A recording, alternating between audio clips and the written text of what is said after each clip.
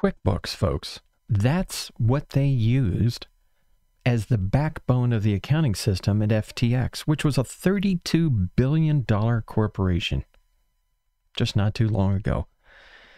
Well, that's according to John Ray, who was appointed by Sam Bankman-Fried as the CEO that would take over when he declared bankruptcy of FTX. Now, Sam Bankman-Fried is sitting in a Bahamian prison right now. And instead of running a $32 billion company, he's trying to organize vegan meals from his parents to his prison, which, being the Bahamas, is probably not air conditioned. It's hotter than hell. It's overcrowded. It's full of maggots, and it's got vermin, rats, and God knows what running around. What a terrible fall. But this is according to John Ray, who I said just a second ago has taken over the company and has a really good reputation with rescuing the assets of Enron for people. And he stands a very good chance of actually trying to recoup at least something for the people that had money sitting in their accounts that just got swept away by this criminal. He's not really a criminal yet, but let's let the courts go where they may with this whole thing. But it's really looking like it.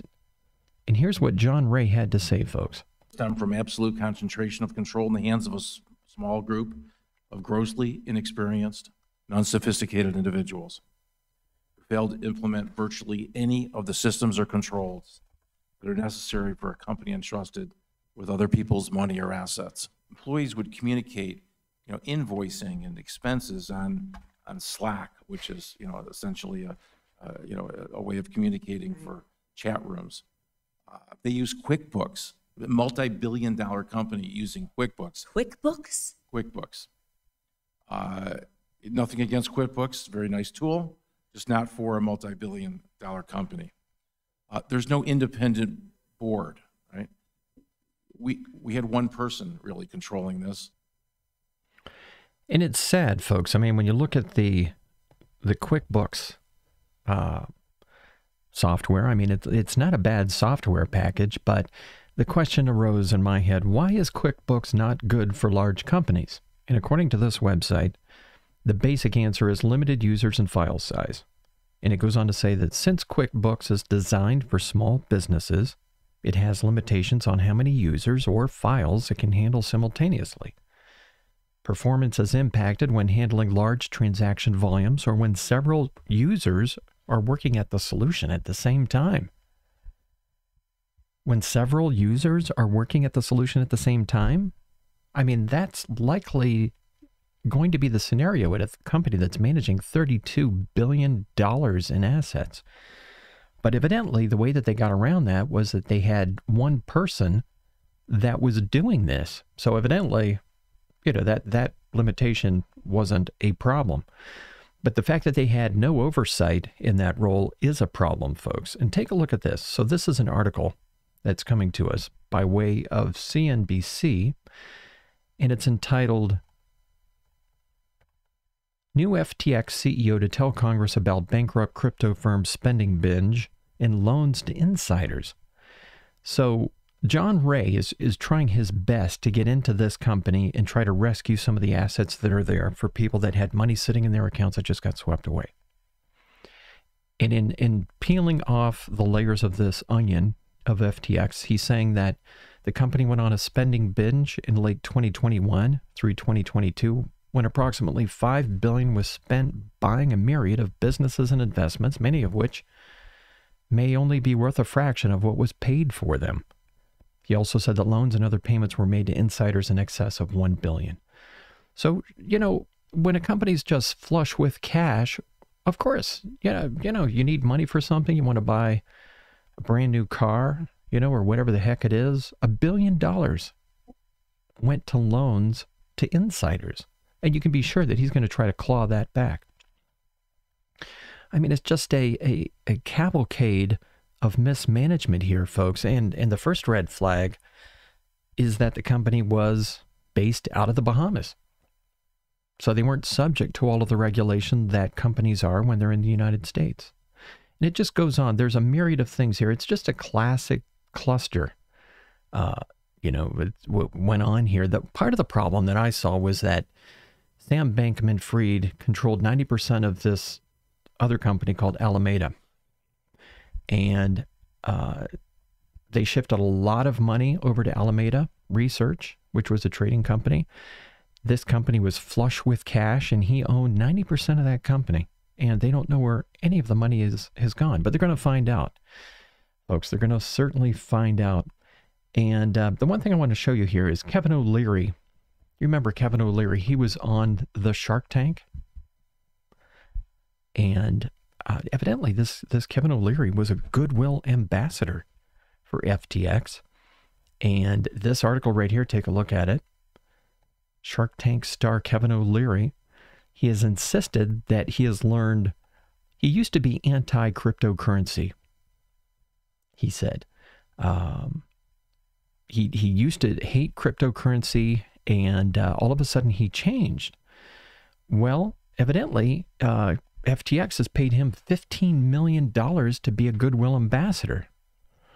And he wants to tell you, though, that he insisted that as he learned more about cryptocurrency, his views changed and turned more positive. And I quote him here. He says, "The point is, it was long before I became a paid spokesperson, long before," he said, of his bullish shift on crypto. So he went from hating it to loving it. And he's trying to tell everybody that, well, that happened way before they gave me $15 million. Right. Yeah, I'm sure of that. And he went on to say this, folks. Have a listen to this. I'm going to cut to exactly what Kevin O'Leary said about this. My opinion about this is when you become an advocate for getting it back on a credit committee, you take care of the small people first, the people that lost their money I don't mean small people. I mean, people that diminishment amounts inside their accounts, they're hurt the most. And so it's not that the shareholders, of which I'm included, I'm in both of these groups, I don't think we should get anything back. We're venture investors. We're big boys. We lost our money. We understand it. I don't want anything back there until the people that had money in the accounts get theirs back. That just seems fair. And I really, because we know as venture investors, we're going to get it wrong 80% of the time. And here's another one. But there's something wrong with sweeping somebody's account of their assets. Where is that money? That's the question I have. And everybody on the committee is going to want the same answer. And so does John Ray. This is a classic case, and he said it himself this week in front of the Senate too. This is just follow the money. You know, he ought to be ashamed, folks, for getting people involved in this thing. I mean, this is a man, and we've seen him in action on Shark Tank. This is a man who knows his stuff. He knows his accounting. He's been through this before. It's not his first rodeo, and he got it all wrong. And he's trying to tell you that the reason wasn't because he didn't change from hating crypto to loving it because of that $15 million that he was paid by FTX. I mean, something just doesn't smell right here, folks. And now he's claiming that all of the money that they paid him has just totally gone away. And he said on yesterday, he said that the total deal was just under $15 million all in, including a bunch of agents that I had to pay. And he's claiming that he's just lost it all.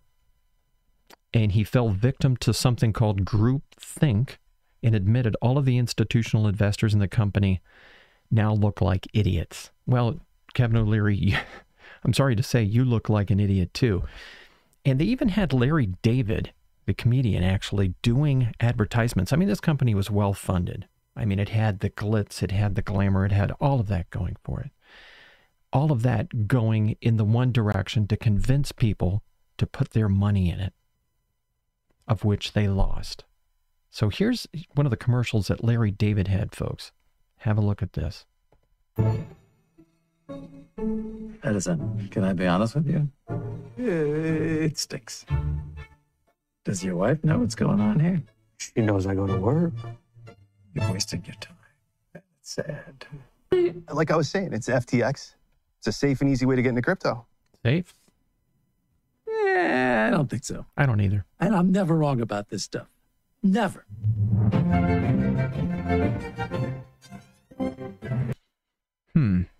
Well, you know, he's an actor, folks. I I'm kind of cutting Larry David a little bit of slack here. I still like Larry David. I still like the guy. But one thing I want to show you here, folks, we're switching gears now, and I'm going into those NFTs that Donald Trump was talking about the other day, just yesterday. Remember those? Well, there's an article that the Daily Mail has put out, and Trump has sold all 4,500 of his $99 digital NFT trading cards in a single day. It's been revealed, though, that his money spinner, they're calling it a money spinner, is being run out of a one-story building in upstate New York and a Utah strip mall. Oh, my God. I mean, it just never ends.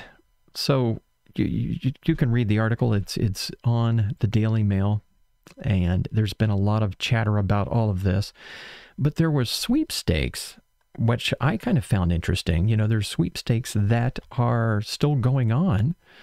And Terry Pierce of the National Sweepstakes Company said the firm was handling the free entries. I guess you could have a dinner with Donald Trump and all of this kind of stuff. But the interesting thing here, folks, is that it's housed in a single-story commercial building next door to a Great Wall China buffet and a BT's diner.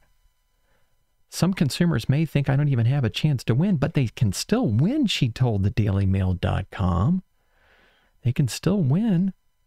And, you know, for the sweepstakes, all you have to do is send a hand-printed, self-addressed, stamped envelope to yada, yada, yada, 1143 East Union Street, New York. And it has to be received within 60 calendar days.